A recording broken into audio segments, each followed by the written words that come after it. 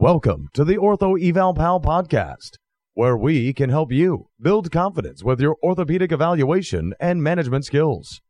We hope you enjoy the show. And now, for your host, Paul Marquis. Hello and welcome to episode 60 of the Ortho Eval Pal podcast. I am your host, Paul Marquis. Today we're going to be talking about cervical spine arthritis. This is a topic I really like because these folks are the type of people that you can really help out in the clinic. And we're going to talk a little bit about, what cervical spine looks like and how you treat it. But before we do that, I'd like to take a moment to hear a word from our sponsors. Do you experience leg and foot fatigue when standing for long periods of time? A Maine doctor and the company he founded, Mainly Technology Group, have created a high-tech, all-terrain, chemical-free sock designed to reduce fatigue. The Easy Glider sock has a graduated compression weave to keep blood flowing and to keep you energized. Created by Dr. Lee Thibodeau, the Easy Glider is also frictionless, lightweight, warm, extremely durable, and wicks away moisture. The socks will stay fresh for days, thanks to the organic antimicrobial agent, chitosan. Easy Glider is the only sock you'll ever need for sports, work, and leisure. To find out more, visit EasyGliderSocks.com. That's EasyGliderSocks.com. Welcome back, and thank you so much for following Ortho Eval Pal. Today is episode 60. It just amazes me at how quickly this is going by and how much fun I'm having doing this.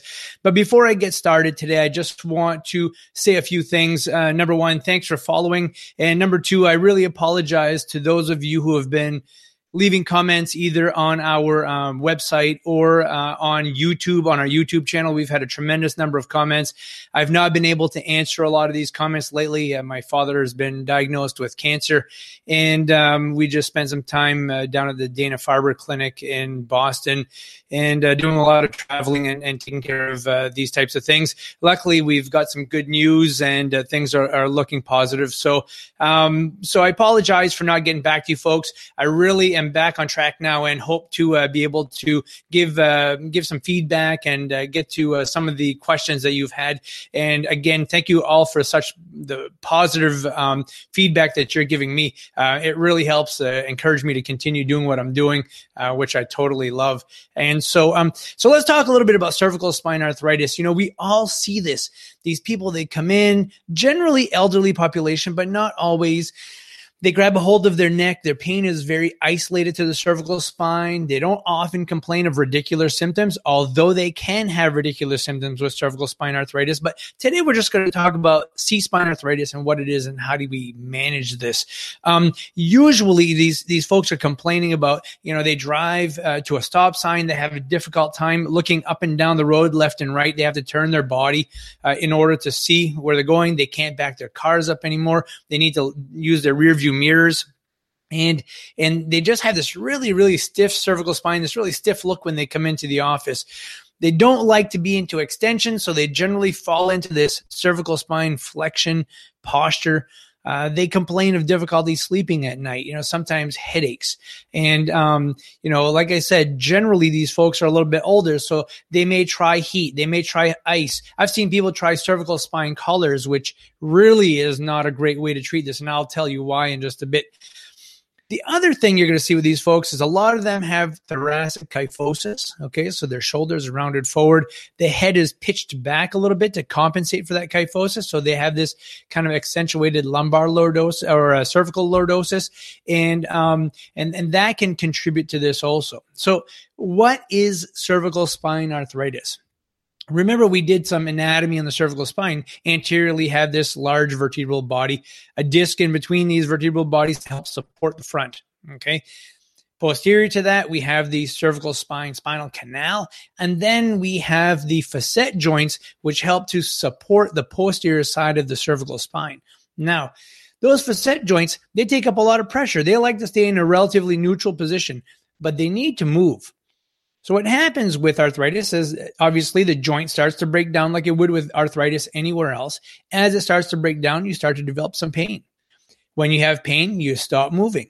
Okay, so you stop ranging your cervical spine, you stop ranging the neck, and as a result, you produce less synovial fluid for inside the joint. The joint becomes stiffer, it becomes stiffer. You move less. When you move less, the muscles don't function and work as well, and therefore they become tight. They become spasmed. And this just becomes this vicious circle that continues and continues and continues. And they all say, that it just progressively got worse over time. Sometimes there's a mechanism. They develop pain in a facet and they stop moving, and it just kind of, snowballs into this significant loss of motion. What I look at the most with these folks is their cervical spine rotation. It's amazing. I had a lady the other day who came in and she had 15 degrees of total motion. That's not 15 degrees to the left and 15 degrees to the right. That was 15 degrees of total motion left and right. She's a fairly young lady, about 55 years old, and had a considerable amount of stress in her life that contributed to this loss of motion, upper trapezius tightness, and pain that just kind of continued, along with some depression. And this just snowballed into severe tightness. And I really thought I was going to have my hands full with this lady. But come to find out, most of the time, the facet capsules, that capsular tissue around the facet at multiple levels becomes stiff and tight. So they lose that ability to move, especially into rotation.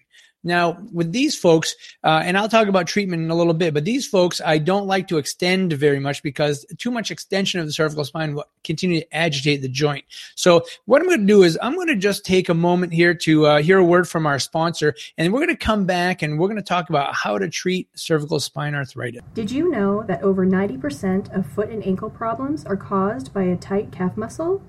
Introducing the Easy Slant, a durable, adjustable, and portable calf stretching device. The Easy Slant was designed to increase stretching compliance and get you back on your feet and feeling better faster. So if you work with patients seeking to ease or avoid foot pain, or clients who want to improve their athletic performance, look no further. Visit EasySlant.com to learn more or order yours today. Enter coupon code OEP for a 10% discount on your first Easy Slant.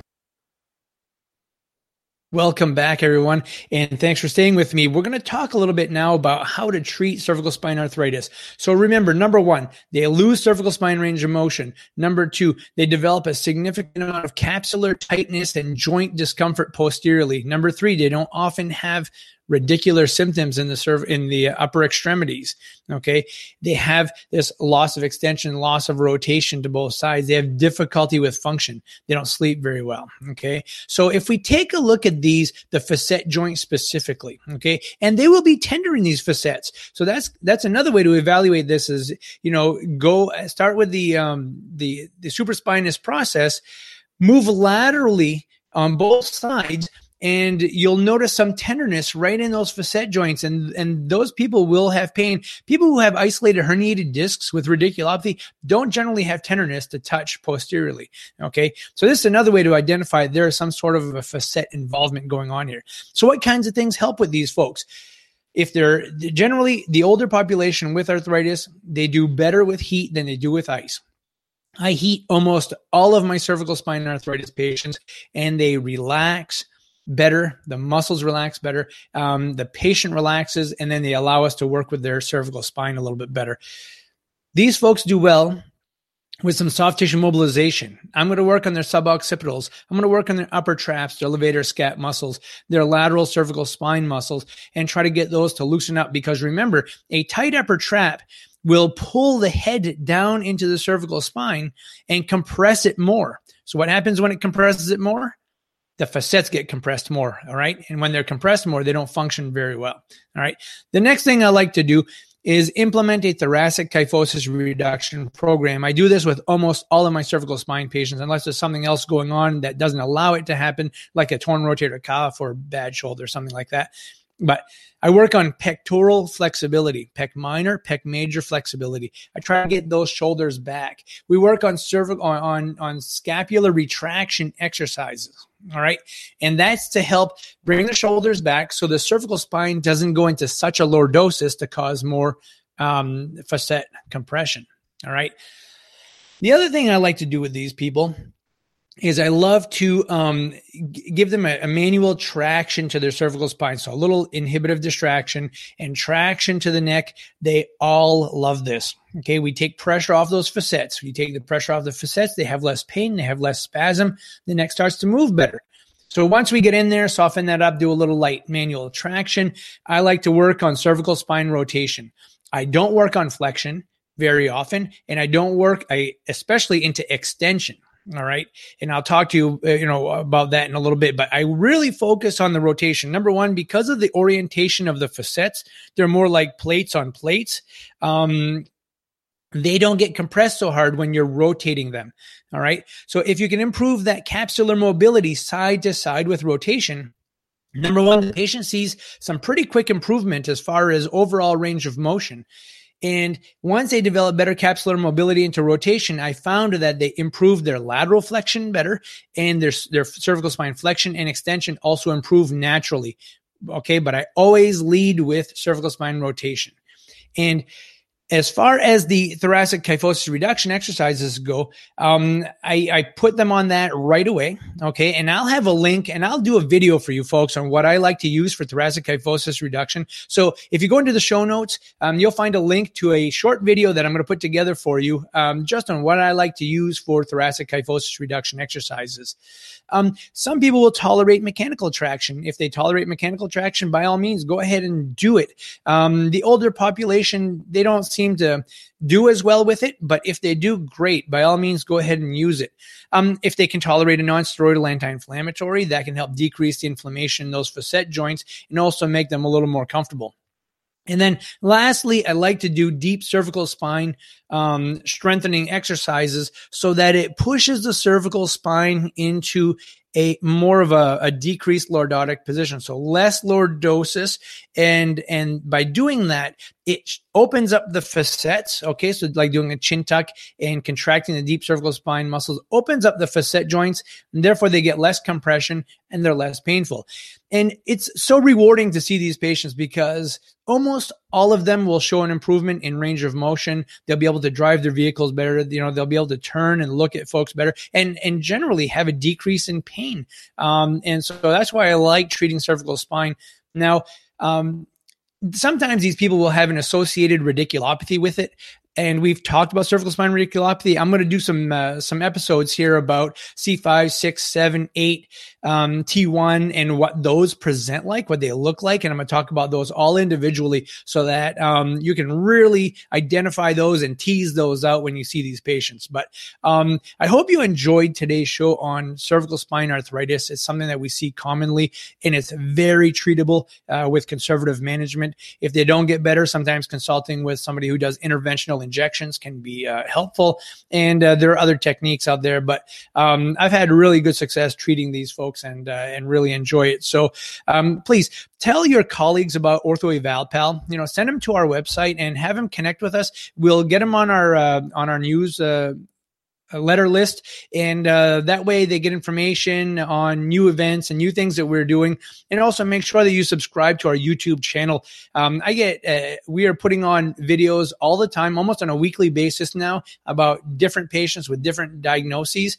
And please run over to iTunes. If you're not already on iTunes, leave us a rating and review that really helps give us some momentum as far as podcasting goes.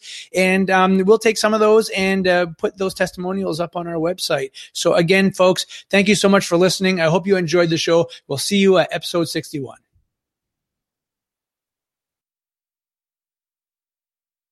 We hope you've enjoyed the show. For some more awesome content, go to orthoevalpal.com. Can't wait to see you there.